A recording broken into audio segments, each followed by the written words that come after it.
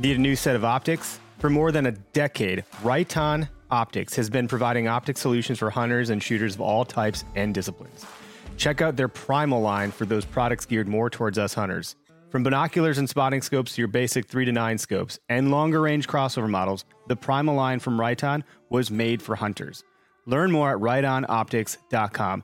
That's Riton, Riton optics.com.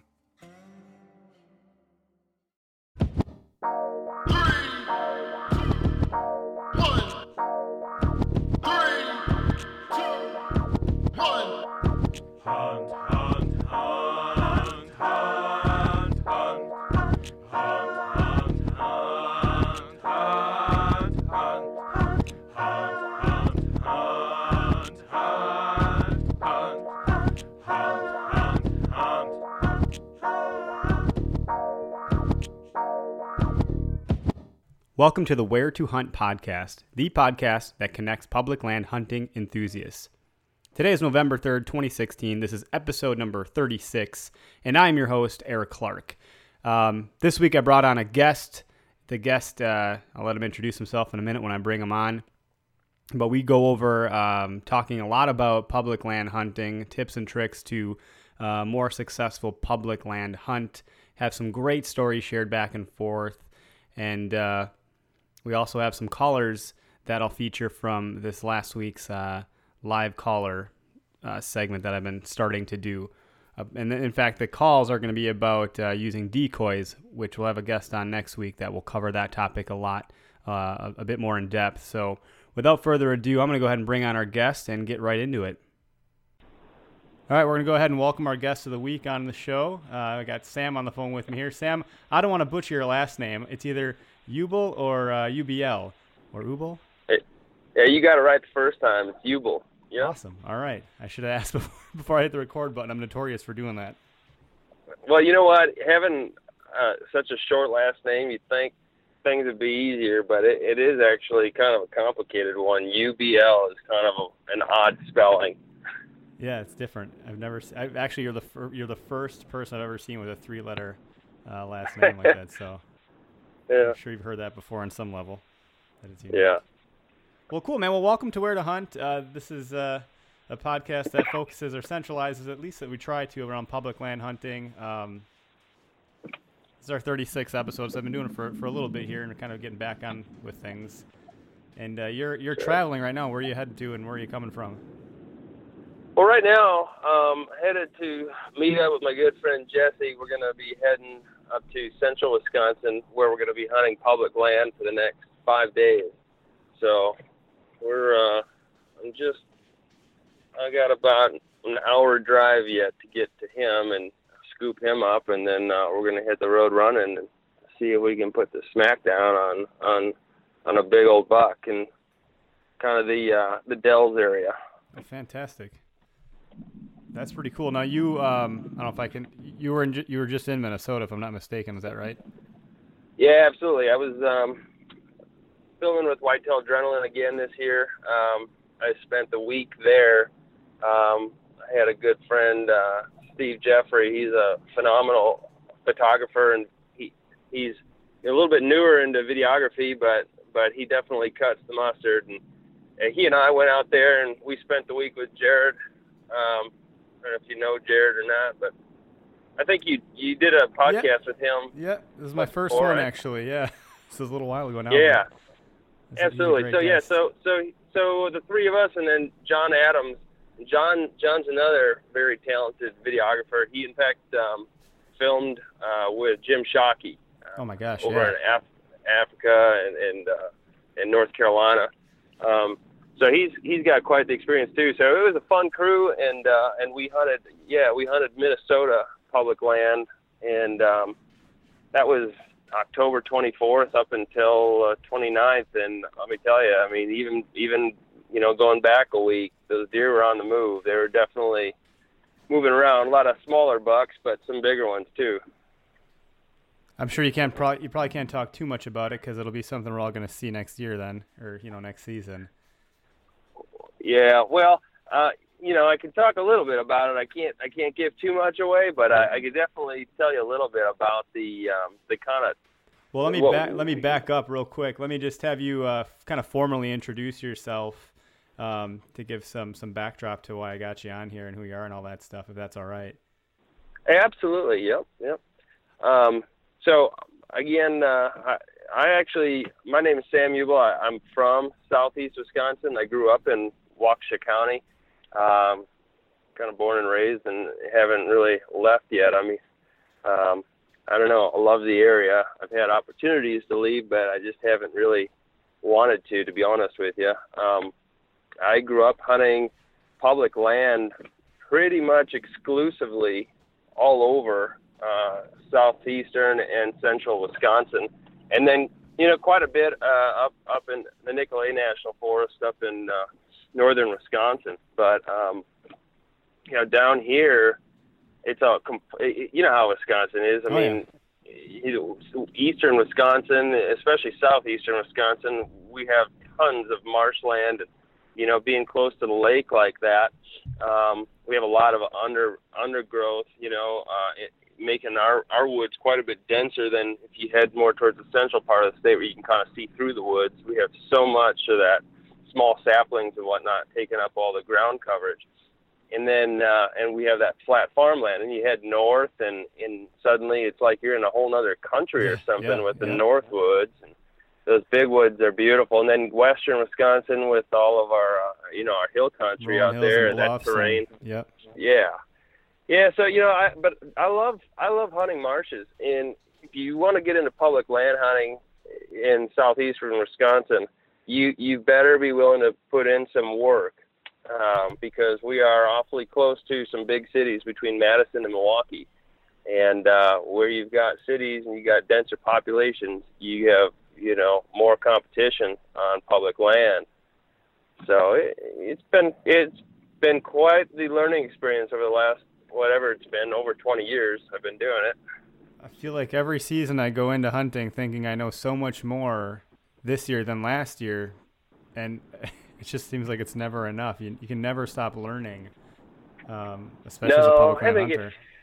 I think if you find yourself thinking that you've learned it all, or you've got to the peak of your ability or knowledge, then you ought to quit hunting, because you just lost track of what it is you're doing out there. I mean, it is a constant learning, trial and error, too much error at times. But I mean, that's what do you learn the most when, through experience? And I've learned some very valuable lessons. I mean, besides how to read deer movement and how to adjust on public land, especially pressured public land, how to deal with populations of people and competitive hunters, and since when did hunting become competitive? I don't know, but the last 10 years, it sure feels like it. It really especially does. on public land. Yep, it's just, gosh, we ought to have a small aside to just simply talk about that. And again, kind of back up about thinking you know everything. I forget which philosopher said this, but I took some philosophy courses in college as, you had to take your gen eds or whatever. And I remember one of them said, it's the smarter I get, the more I realize the less I know. And I feel like what a true statement that is. You know what? I'm actually writing a book right now on it's short stories, musky fishing related short stories, and I'm starting each chapter with a quote, and that kind of defines, encompasses, what the story is going to be about, and I actually use that direct quote. Was it Socrates? I can't remember if it was him or one of the other ones. Yeah, you got me beat. I have to look back. I wrote that chapter probably 6 months ago. I have to go back and look, but it's a great quote. It might be. It's a great quote. Yeah. It sums up deer hunting. Absolutely. Well, so let's talk about public land. So I am born and raised in Waukesha County. Also, I currently reside in Pewaukee. So I end up hunting a lot of the land that's just kind of nearby for bow hunting primarily, because bow hunting season's so long, and it's easy to just kind of scoot out here and scoot out there and take the time when I got it. And I'll be hunting this entire week. And I told I just got married, so I told my wife, I said, this is it. I'm hunting all weekend. I'm gonna be a ghost. You're gonna see me on Friday, and then that's it. I'm sure she was excited to hear that. I've been trying to prep her for a long time. I said, you only know me as a student. You just wait till I graduate. You're not gonna see a whole lot of me come hunting season. But I'm trying to think about where the heck am I going to go that's going to be worth my while, so I really make the most of my weekend, especially with all the activity I've been seeing through social media. Yeah, you know what? The greatest lesson in public land hunting is you'll find the deer where the people aren't. And I mean, that could be just getting away from the cities and making a drive if you have to, just to get to a more isolated area. Or, another thing is a lot of people either, I don't know if it is that they don't think of it, or, they're too shy to do it, or what it is. But there's really no harm in knocking on doors on private land abutting the backsides of public land to gain access to areas otherwise hard to get to. The guys that are parking on the side of the road, people that aren't willing to put in the hike. Those areas oftentimes are left alone and, really almost treated like private land. Not to say that the private landowners, pretend like they own it or something, but I mean, you'll find private landowners hunting on the public land and quite successful at that, just because the guys aren't willing to get back there. Yep. That's fascinating. I actually scouted some land like that this past season. I'm like, man, we ought to just ask if we can get in this guy's backyard over here where this property abuts. We're on public land, and you could tell that the activity started getting a little bit hotter in that area. And I'm like, man, I wish I could keep following the trail that way, but and I didn't ask, and I don't know why I didn't ask. I don't know why people don't. I know some do. A buddy of mine actually writes letters to people, handwritten letters asking for permission, and he's had some success with that. The other good way that I've found is I use boats a lot, whether it's private or public. I don't know. I mean, 9 out of 10 times I need the boat to get back to get to the backside or deep into a piece that otherwise is hard to get to. I mean, boats make life very easy, especially with dragging deer if, the situation, makes it such. But I've also, done the tie my boots up and put them over my shoulders and wear my waders in and, hike back and then get my waders on across the river and then put my boots back on. Because, sometimes, typically, at least in Wisconsin, public land has to have an easement or public access point. However, there are isolated areas of public land where you might see like a 150-acre piece, and the whole piece together is like, say, 175.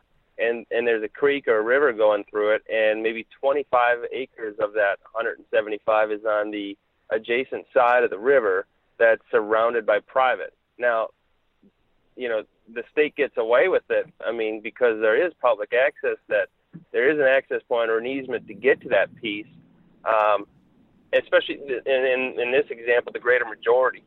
But those are exactly the kind of areas that when I'm looking or scouting for an area to hunt on public land, that's exactly what I'm pinpointing.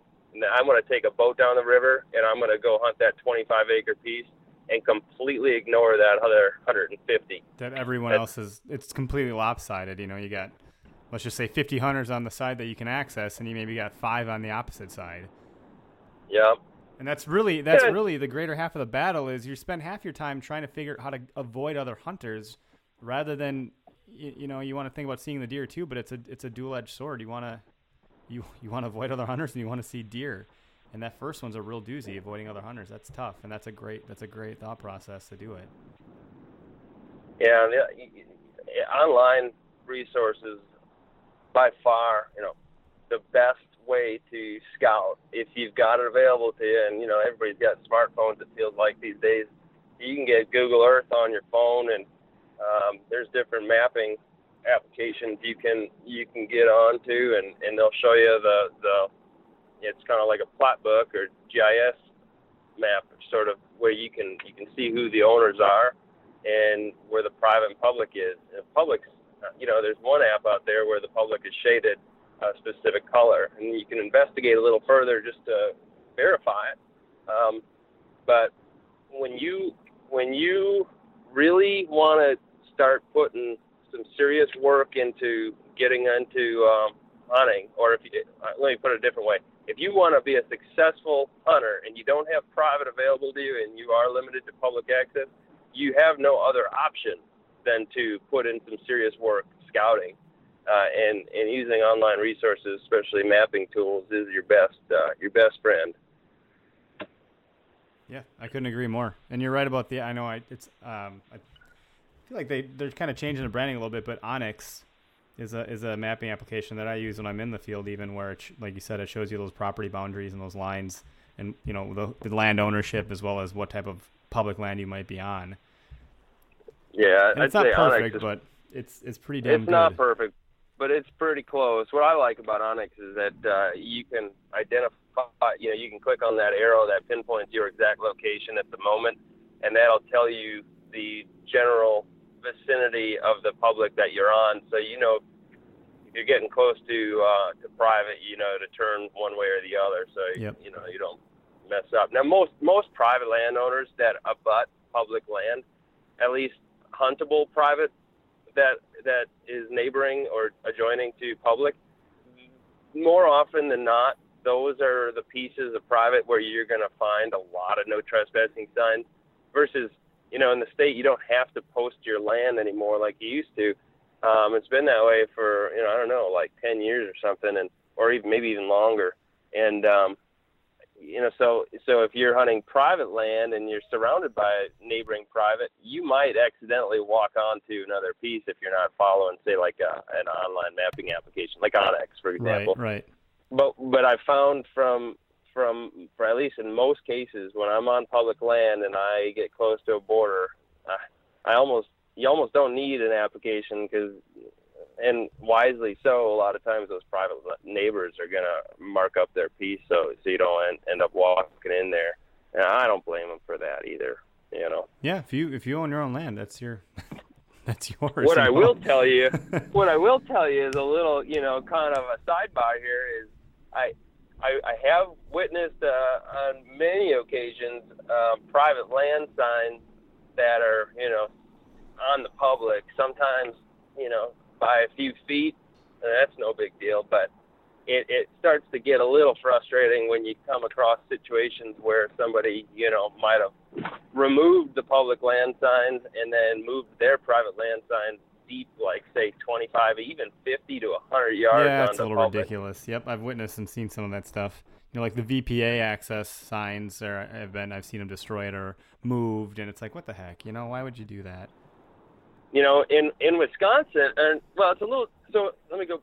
So if I go to Minnesota, like where I was just at last week, there's a couple pieces where, we identified them as public, and we had to drive around and burn an hour or more driving around this piece, or actually a couple of different pieces, trying to identify where we could access from. And looking at the maps, it was like, gosh, this doesn't make sense. It says that there is a small easement right here, but there's private land signs all over right where I thought that access point was, where that little easement is.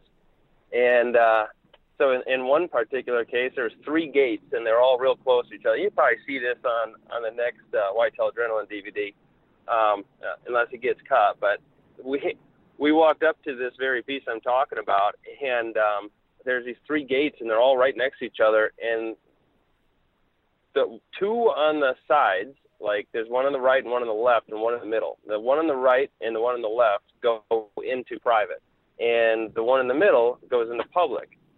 Now, when I mean close to each other, I mean these gates were like 4 or 5 feet apart. That's where the so posts confusing. were. So it was really confusing. And then the one in the and then what they did was on the posts both landowners of the private on both sides put no trespassing signs on the 2 inside posts by the middle gate.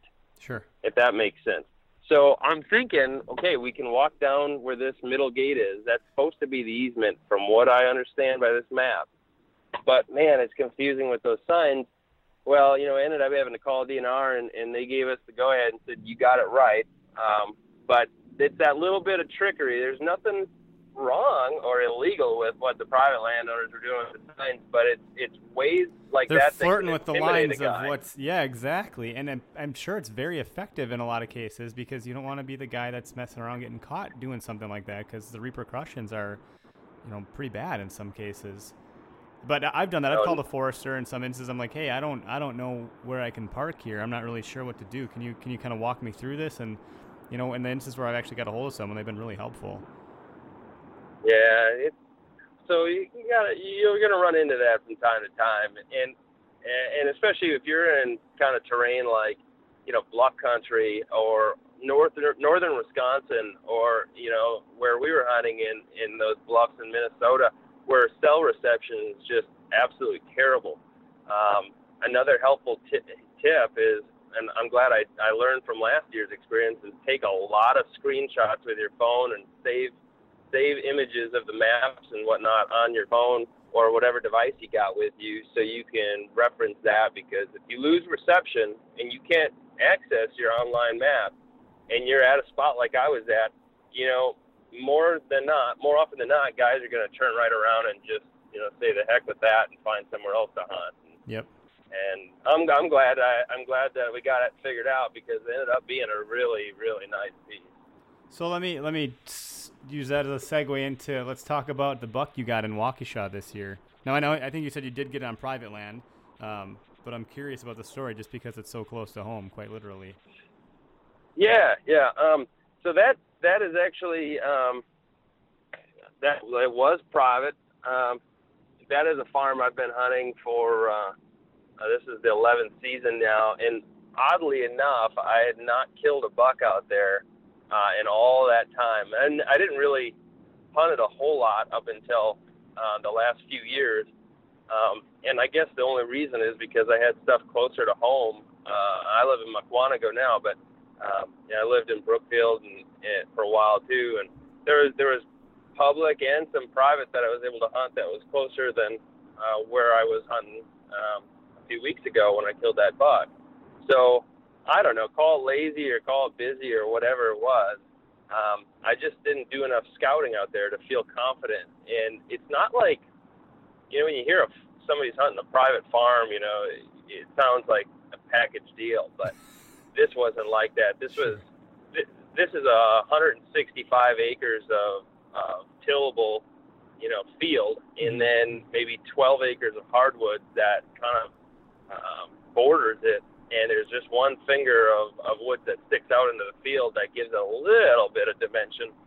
But it's a complicated, piece to hunt. Especially with a bow. It's not like you got a rifle, you're going to shoot 300 yards. You got, 50 right. to 60 yards, depending on how confident you are with your equipment, Yeah, exactly. That's so true. And so it makes it really complicated. And during the rut, I've had great success calling deer in. They get a visual on them. You can let out a couple soft grunts, and you can turn a deer and have them cross a lot of ground to get in close enough. And it's a great decoy spot too. If you got a decoy and you tuck it just inside the wood line, and I've had deer respond to that, just not the one as I was after. Now, this particular piece was notorious for giants, and when I say giants, I mean 2 seasons ago I was after a 190. Oh, yeah. I called him Chicken Foot because he had it all going on. One side was beautiful and regular, and the other side he had 3 main beams, and the way they were shaped, it was almost like if you took like a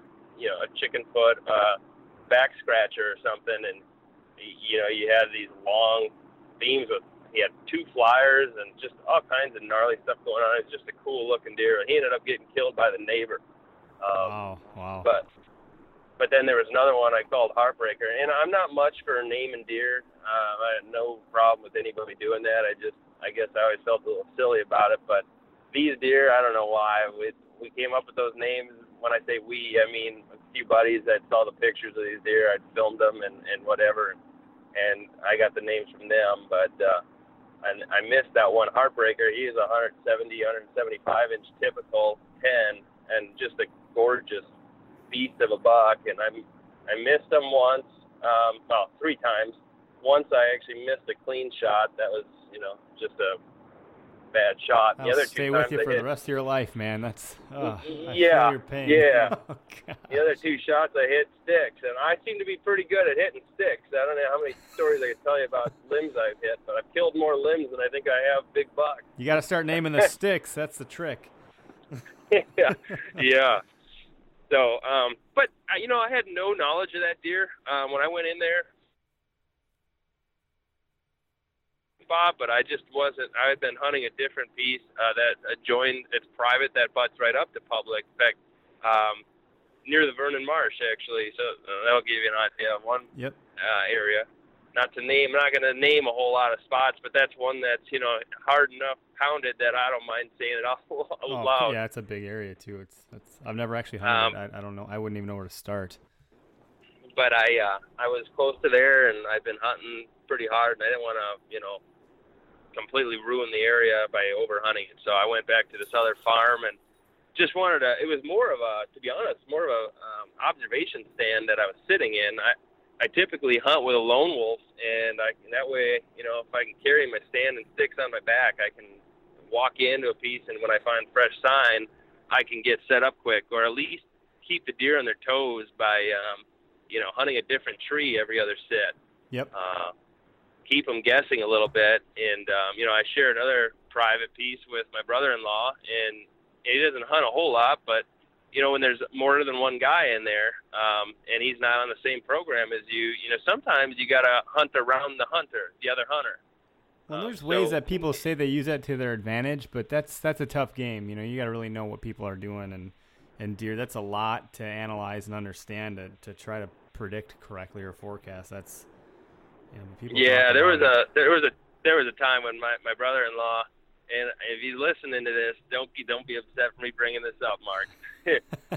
But anyways, he kind of got married to a tree stand one of his first years hunting out on this piece of private, and I tell him, you should move, and he was like, no, I've put so many sits into this spot, I got to sit it out until I kill one. And I said, all right. Really like. Well, then I hunted. Yeah, but then I hunted around him, and I ended up doing pretty well. And so there's a example of a time where I used it to my advantage, but otherwise, no. It's you hunt around other hunters, but it keeps you on your toes for sure. It's more complicated than it should be. Yep. But anyways, I'm sorry, I got deviated. That deer though that I killed, he was a bonus buck. That's what he was. He came out with two other bucks, and there's three total, and he got dangerously close enough for me to smack him pretty good. He only ran 35 yards and piled up. Nice. But he was a wide buck. He's cool looking. I remember standing over him thinking, wow, I thought he was a lot bigger than he is. He's a good deer. He's not the biggest buck in the world, but I was happy with him for an 8-pointer. Well, that's good. I mean, you should be proud of the deer that you get. There's a lot of people, saying, he's not the biggest, but and then they start their set, and it's like, well, you don't got to discredit yourself. You got a buck, and it sounds like you hunted the property long enough to have earned that one. Yeah, I definitely. I will say I lucked into that. I was in the right spot, doing the right stuff. I have the experience on that farm enough to know a good area to sit and at least observe where they're coming out and then make a move on them. But I did get lucky that such a nice deer got too close for his own good. But hey, go back to that what you just said. Now that's something that I think we don't have to talk long about it, but let's address that quick. There's a lot of quote unquote trophy hunting. It's just like, yeah, man, be proud of what you do. It's not easy to be a hunter, especially now that there's so many of us, like you mentioned, and you don't got to discredit yourself by you kind of putting a big disclaimer in front of your post or whatever it is that you're talking about, or even when you're talking about it with someone else. He's not the biggest one, but that's okay. Yeah, I'm more of a meat hunter than anything. I think any trophy is a trophy. I don't know. Well, yeah, absolutely. If the second you start, second guessing what you're shooting at or what you did shoot, and thinking less of it than what it is a time where you as a hunter, you need to step back and kind of reflect a little bit why you're out there. Because if you're hunting for the purpose of showing off to somebody else, you're doing it for the wrong reason. I don't care what anybody says. That is a fact. That is the wrong reason to be hunting. Now, there's a difference between setting standards for yourself, and holding yourself accountable for your standards because you enjoy that. If you find enjoyment out of chasing a larger, more mature buck or getting a bigger one year after year, hey, my hat's off to you, and I think that's a great thing to do, and that's fun. But if you shoot something and you discredit yourself or the deer and inside, whether you say it out loud or not, that it's because you're worried about somebody picking on you or whatever, then that just sucks. And, yep. and it's a shame. It's a shame on the other side of the people that ridicule that too. It's like it comes Exactly. both ways. It's just it's interesting It to is. see. And it's funny because you see more of it now than ever because of social media. There's a time before this crap existed when you'd register your deer at the local registration station. You'd walk in, you get your beef jerky, and you'd go out and look at all the trucks, and all the bucks in the trucks, all the deer in the trucks, and you just sit there and shoot the shit with everybody, and it was a great time. And you'd never tell someone to their face, "Whoa, wait, great deer there. Why'd you shoot that frickin' 4-pointer?" Yeah. You'd never say that to anybody face to face. I don't know why people are doing that stuff. It kind of bothers me. You know what I think is one of the kind of humorous sides to this is when you got a guy who criticizes somebody's deer, but he hasn't shot one that big himself. or I think one of the best examples of something just like that is when a guy says when he comes up and he looks at your deer and he goes, "Yeah, he's nice," and then he pulls out his phone and shows you a picture of something His that buddies. his buddy shot. Yeah. Great, thanks, man. Appreciate Goofy. Yeah. I don't know. But anyways, I didn't mean to sidetrack too far. No, it's a decent sidetrack. I think anybody that's listening to this has some good perspective. I just started getting back into this here this season. Like I mentioned, I've just been so damn busy, and the first episode I launched last week, it got 150 downloads right out the gate. So hopefully I'll kind of pick up some steam here again. And I know this time last year I was probably getting a little over 1,000 downloads per episode. So people need to hear this stuff, and I'm excited for people to hear this episode, especially for some of these reasons. Yeah. I don't know if you remember, but when you and I first talked, I mentioned when you were asking me about some of my public land experience in down here in southeastern Wisconsin, and I mentioned, and I won't say the place by name, but it's in an area that's just a mecca for big deer falling victim to bow hunters and gun hunters alike annually. And this particular piece of public is now more pressured than ever. I mean, extremely pressured.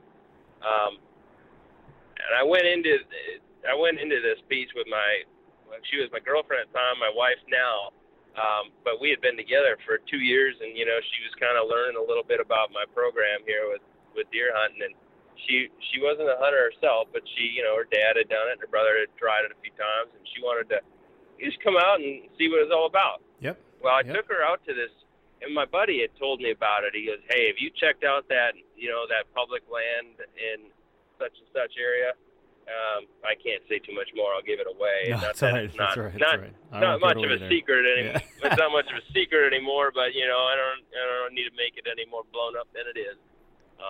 But anyways, he told me, he's like, just park at that, the main parking lot, and then you're gonna have to walk down the road a ways to get into this area where most guys, they're not gonna walk. They either got to get dropped off there, or take a bicycle, or if they're like you and me, they'll park and they'll walk their butts down that road to get to that one chunk. And when I say chunk, I mean it's one big piece, but then there's a lot of sections of it that are isolated. I mean, not landlocked, but isolated from the main body of this piece. And anyways, my wife and I, or my girlfriend at the time, she and I walked in, and it started getting light, and I kind of planned it that way. It was November 7th, peak of the rut, and I wanted to have a little bit of daylight walking in somewhere I've never been before, and hunt my way to somewhere to set up. I mean, it made sense. And so anyways, we're walking at the base of this ridge. We look up, we see two does hop over the top, and at this point I'm antsy, and I'm kind of like, I don't know why, but let's just go up there and sit. Maybe one of those does is hot, and if we can get up there fast enough, maybe something will come through. So we go up, and I sit her down about 15 feet away from me at the base of a tree. We each clear a bunch of leaves, and when it's so loud and crunchy because all the dead oak leaves, I said, well, while we're clearing leaves here, I'm gonna paw at the ground, and I'm gonna rake these bushes right here with these rattling antlers, she thought I was nuts. I mean, she didn't know what the heck I was doing. And I said, well, I'm going to do that so it sounds like a couple of bucks fighting, or and then maybe it'll attract a deer in, and that'll kind of be a cover up for the noise we're making here, clearing a spot for us to sit on just the plain old earth on some dirt, where it's quieter. Yep. So we do this, and it's just getting light. And about 10 minutes later, and I would say, if I remember right, I think we were maybe like 15 minutes into shooting time. I hear crunch, crunch behind me, and sure enough, this buck came in responding to the noise we had just made, or else either if he wasn't, he was then one of those does was hot. I'm not sure, to be honest with you. I guess we were right there, so it could have been either or. But I've always thought of it as he came into me, rattling, and I let a couple soft grunts out and was raking the ground real hard and whatnot, and breaking some branches. Well, when he came in, he turned broadside 15 yards behind the tree that I was up against. And I remember looking over at Christy, my wife, and she was her eyes were wide open. And I didn't see much of the deer at this point, so I didn't know how big he was. When I saw her face, I knew right away, it's got to be a big deer, because she might not be a hunter. She knows what a big buck is versus a little one. Yep. I knew that from dating her for a while, and I peek around the tree, and my jaw hit the floor. Geez, that's a big buck. And, mind you, at the time I was, 19 or 20 years old. So this would be my biggest buck at that time. And I pulled my bow back, and I just peered around the tree, fully drawn, and he was broadside again at 15 yards, and I fired, and I hit him back, liver and guts kind of in a spot like that. And my heart sunk right away. Well, right at the impact, he dropped to his knees. His front legs kind of just went down. I don't know why. It's not like I hit him in the shoulder, but his front legs gave out, and he landed on his knees. He stumbled back up, and he bounded, and he ended up like running right straight towards my wife, who was, like I say, just a couple of trees over. And she stood up because she was nervous and kind of froze in her tracks. Well, that spooked the deer, but not in the kind of way you'd think. You'd think a deer would see that and, get the heck out of Dodge. But that deer stopped in his tracks, put his head down, and kind of like postured almost. And he had, passed through. And I'm thinking, oh my gosh, what is happening? So it was kind of already a gnarly situation. I knocked another arrow, and I didn't even look down if I'm honest, I didn't even look at my pin. I just pointed, aimed and shot. Yep, that's a quick reaction kind of situation. Yeah, and the arrow ended up just whizzed right. He was facing me at this time, whizzed right past his neck, and I thought, dang it, Well, after that shot, he turned and kind of went up over the top of the ridge. And, well, long story short, we ended up not giving ourselves enough time to track this deer, call it immaturity or inexperience or whatever. But, we only waited maybe 30 minutes and got on his track. We ended up jumping him, and he crossed over onto private. He crossed the road and went onto private. Wow. He goes down this hill and big open grassy, ravine. You could see mostly across it, but down the very bottom there was a big tree stand, and that's where like the little bit of woods were. And when I say woods, I mean, I guess they weren't woods. There was like a bunch of saplings, and so a very recognizable spot where I figured this deer had headed down towards, and I knew he wouldn't go far. I mean, the shot wasn't that bad, and a gut shot deer or even a liver shot deer, eventually they're going to bed down. Well, that one bedded down like 50 yards after I last saw him, but then when we jumped him, I figured he's going to go a ways, but then he's going to have to stop. He's got to be hurting way too bad. He wasn't moving very fast. Well, I called a buddy of mine and my dad. They came down, and we knocked on that private landowner's door. And I called those guys for reinforcements, just not to knock on the door, but to collect the deer. Yeah. Well, the guy answers, and he says, well, what'd you shoot? And I go, I shot a buck. And he goes, well, how big was he? And I go, he was real big. And he goes, he was. And I go, yeah. And he goes, where did he go? And I said, well, I got the blood. It's going right across the road here, right down under your to your land down that hill. And he's like, you walked onto my land? I said, no, I can see the blood like going across the road, and I can see it on the shoulder, and that's as far as I got. I didn't go on your land. And he goes, well, I want you to stay off of there. You know, the gun season's only a couple weeks away here, and I don't need anybody, you know, tromping around on my land. And I said, well, I've got blood. It's not the best blood, but I've got blood. I'm sure he's got to be in there. And he made some comment about public land hunters and how, you know, basically, you know, he deals with too many of us guys making piss poor shots, and he's not going to give me the time of day, and not in so many words, not in so friendly words either. And I was heartbroken. I was even more distraught when I looked online at that LakeLink website. Oh, yeah. And I saw somebody had created a post called Missing Deer.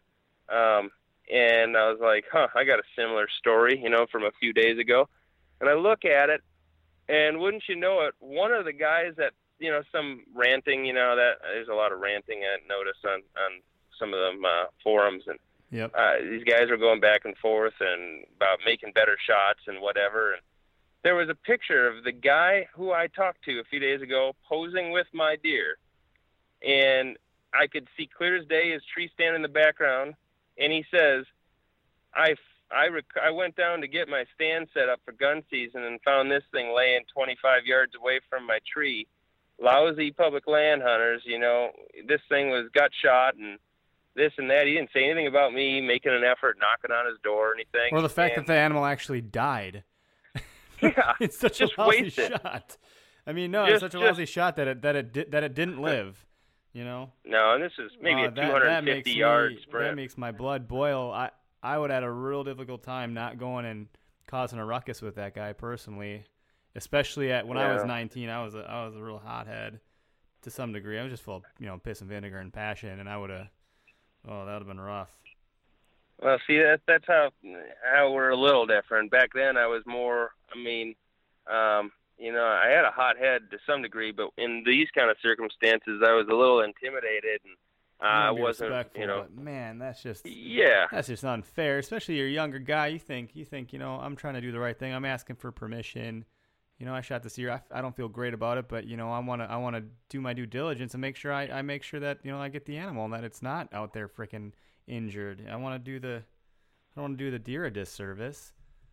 Yeah, it's just a bad situation, and you're going to run into that if you hunt public land long enough. And you know, deer don't just tip over all the time when you hit them with a bow. I mean, I hardly see deer tip over when you hit them with a gun. Yeah, you know, unless you're, you know, so sometimes they're going to go on to private. And I just, you know, if there's something I could say as a tip to guys hunting public land is, don't be afraid to knock. If your deer runs onto private land, you should make every effort you can to recover that deer and knock on doors and plead your case. And you know, I don't know. I know right where that guy lives, and he still lives there. And I bet you he's got that rack sitting somewhere in his garage or wherever. And I'm sure he's got an elaborate story to tell about how it all went down. But you know, I've often thought about stopping there as I'm older now and bigger and asking them to take a look at that deer, but I don't do that. So, right. But I sure think about it. I can't imagine you wouldn't. That's a buck of a lifetime from what it sounds like. You know, especially on public land. We talked earlier about trophies, and anything on public land, in my opinion, is hard earned. You know, you see something like that, and you take a shot at it, and you have an opportunity to go tag that thing. That's just unfair. Yeah. So that was that story. I didn't have the time to tell you on the phone the other day. That's all right. That's all right. We saved it. But that's okay. But that's that one. Well, that was a good one. That's something to think about. You know. Oh. Yeah. We'll leave the audience with that. Yeah. Now I'm all bothered. Especially as we're getting into the rut here. So my gosh, what a crazy story. God, that makes me mad. Yeah, you're telling me. So, but yeah, I'm looking forward to the next few days here with my buddy Jesse. We're gonna ground and pound, adrenaline style. We're gonna be walking in, and we're gonna have our stands in the truck.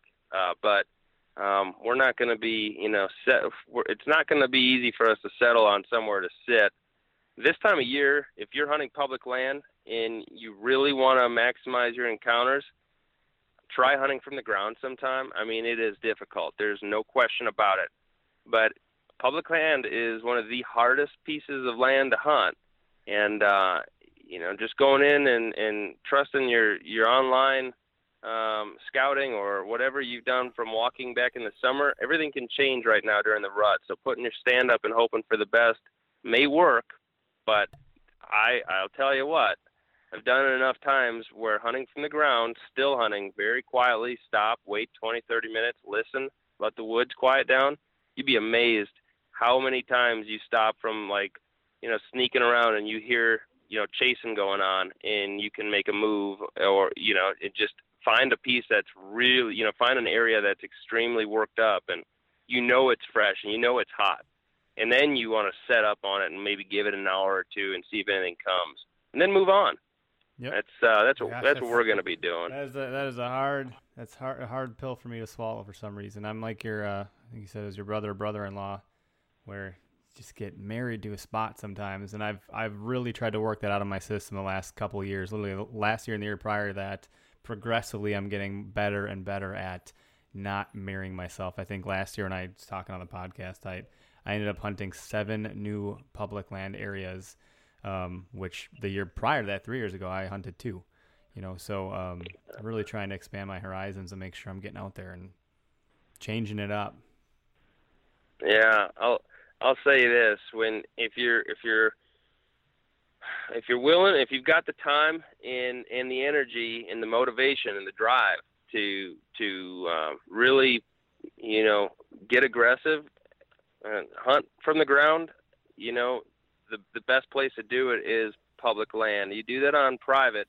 And in Wisconsin, we don't have big tracts of private. I mean, they exist, but a lot of guys are hunting 5, 10, 20, and 40-acre pieces. You get a bigger piece, you're of the minority.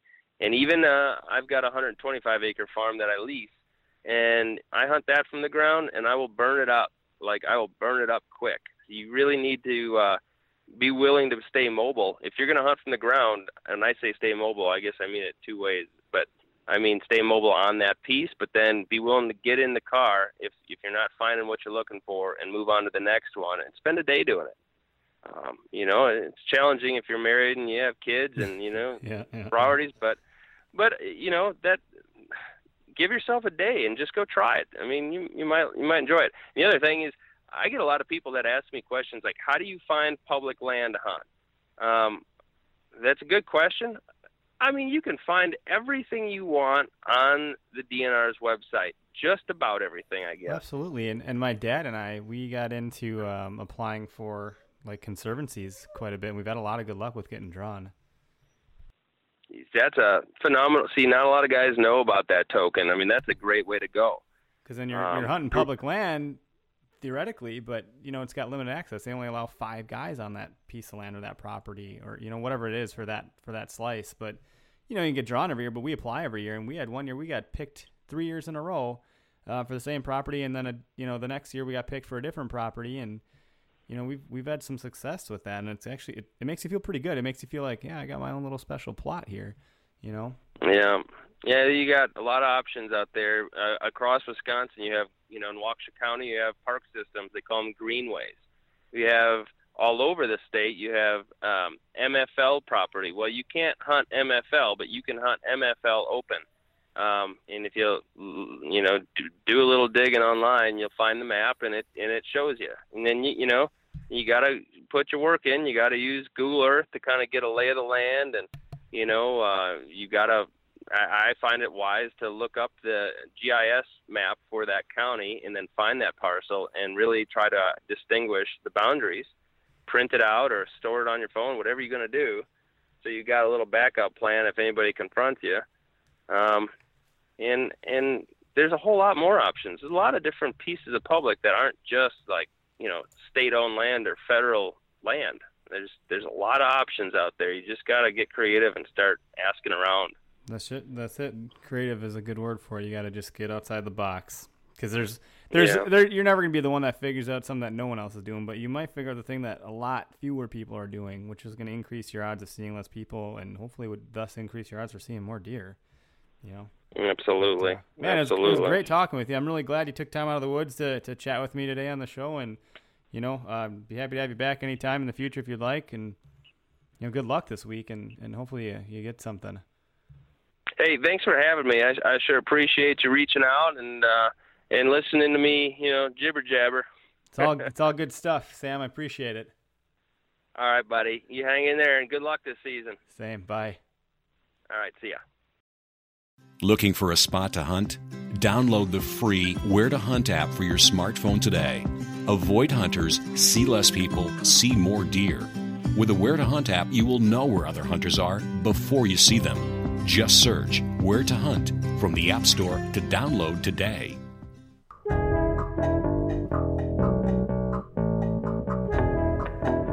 All right, the tip of the week. I know you've only been waiting a week to hear the tip of the week, but this week I have, I think it's a pretty good tip, actually.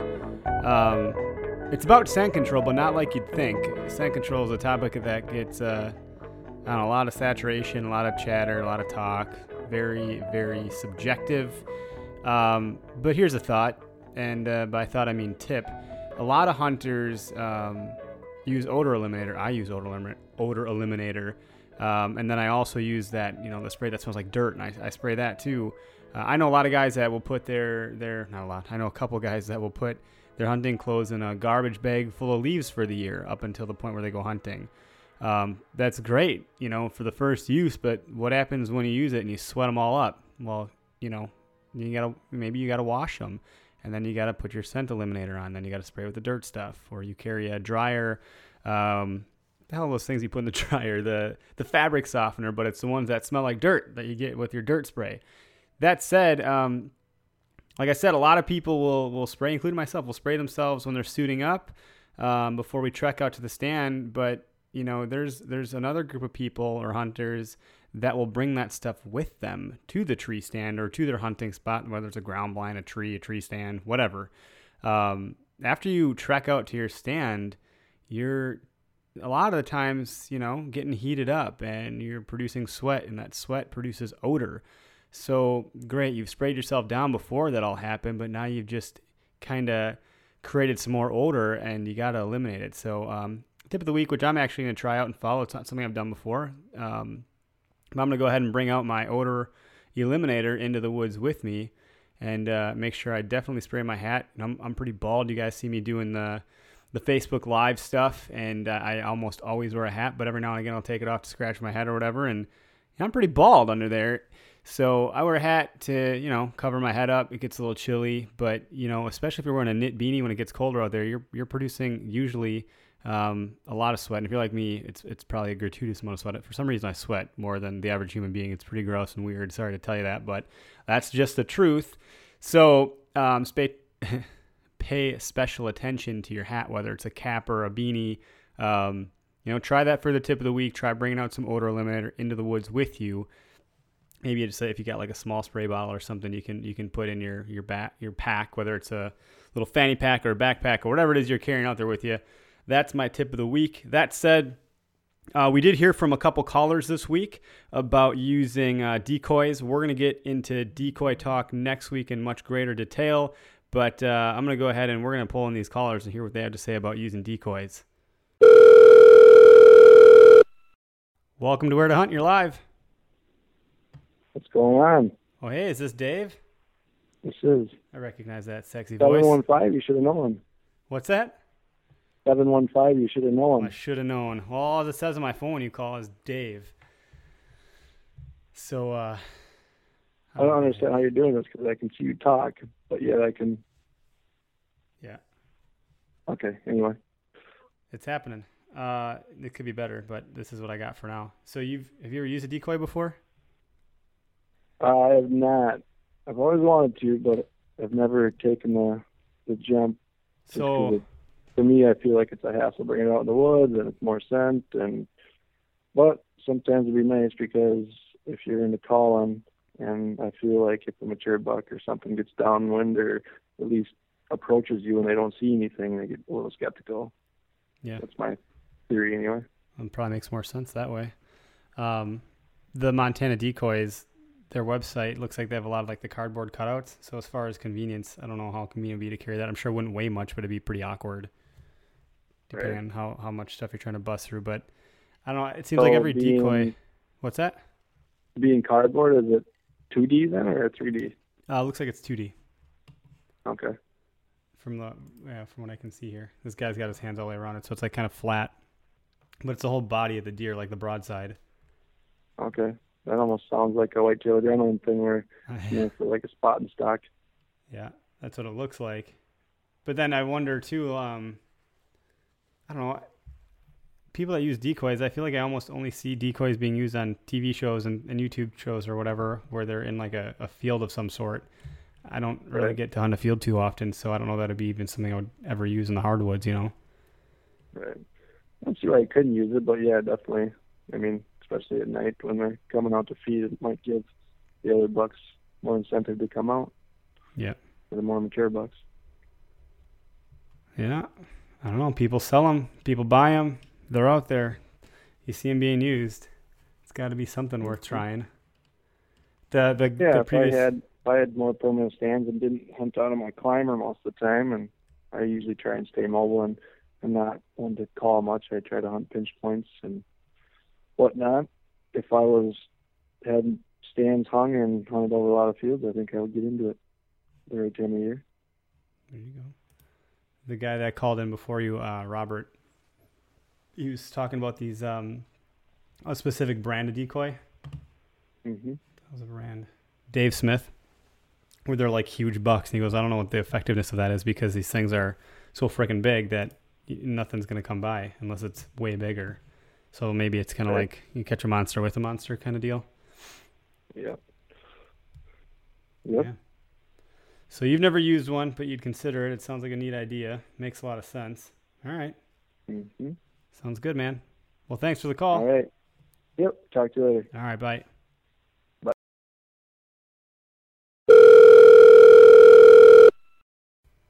Hello, welcome to Where to Hunt. You're live. Hey, it's Robert. Hey, Robert, how's it going? It's going. Yourself? It's going good. Made it for round 2 of this thing here. Yes, sir. I think I got someone else calling. I'll have to tell them to hold on. So do you use a decoy, or is that something you've done in the past? This is my first year using it just because, you see on TV everybody has lucks with either a doe or a half-rack buck, and so I figured why not, and I tried it. Yep. And I had zero success with it at all. And how much did you pay for it, if you don't mind me asking? It's actually my brother's. I think it's an older Flambeau one. So I don't know. Yeah, there's, like I said, the price range for these things that I'm seeing online is anywhere from $60 or $70 all the way up to like $700. I'm sure it goes beyond that. Yeah, those Dave Smith decoys are unbelievable, but he only does a buck one. Okay, yeah, that's one I see. Actually, it's Dave Smith. Yep. The weird part is my dad actually films for open season TV. Okay. And what the guys were saying is those bigger buck decoys, you really don't want to use them unless you know for a fact that you have huge mature deer around.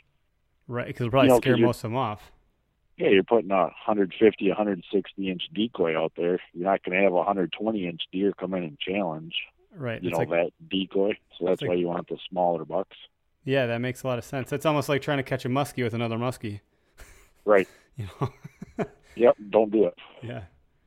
That's fascinating. So I'm excited to have the Montana Decoy guys on to see kind of their viewpoint, because if you go to their website, the buck that they have pictured is like a little 4-point spike, and I bet you that's exactly what you're talking about. Yeah, it's just like bullying in school. You're always going to pick on the smaller guy. Yep, get the hell out of here. You can beat him. Yep. So that's what it comes down to. But I mean, like I had a half-rack buck decoy set up over the camera all night. I did a mock scrape.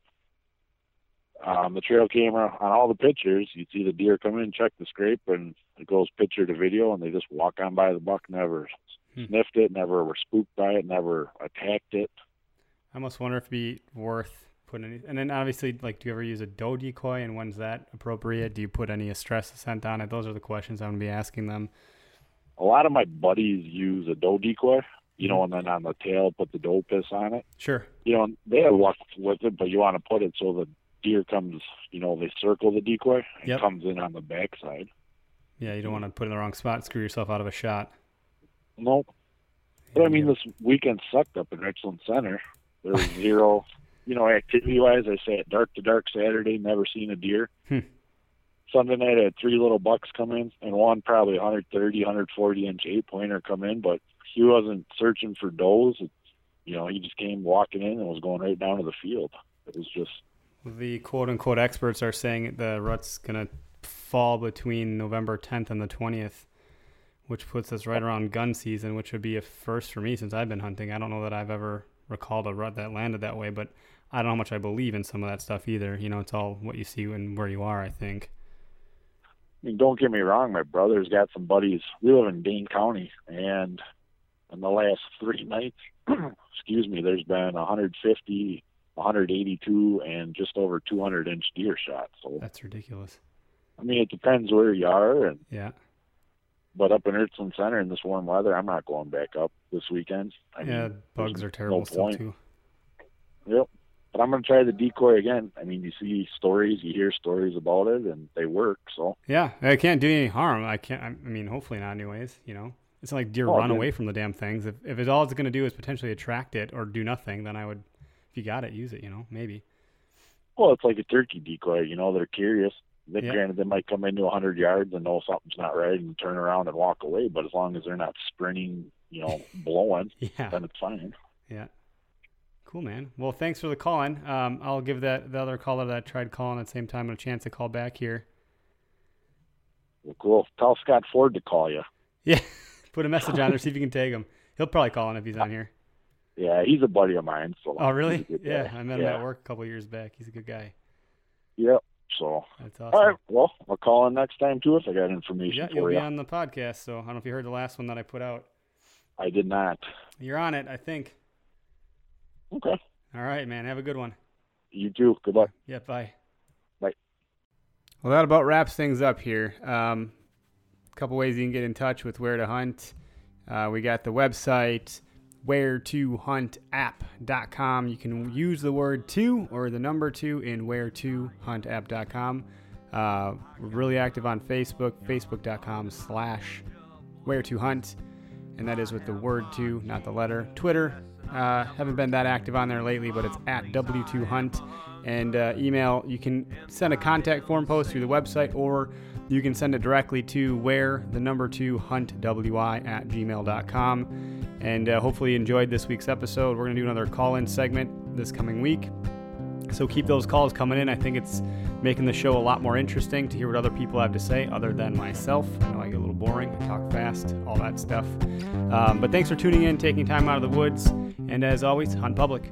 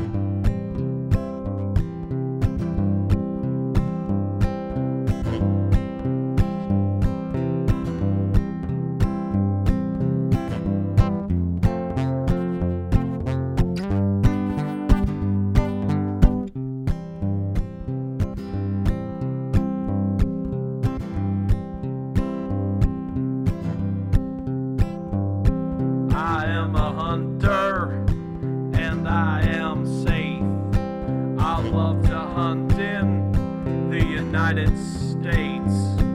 And I've always got my ear protection. I point my gun in the right direction. I'm a hunter, and I am safe.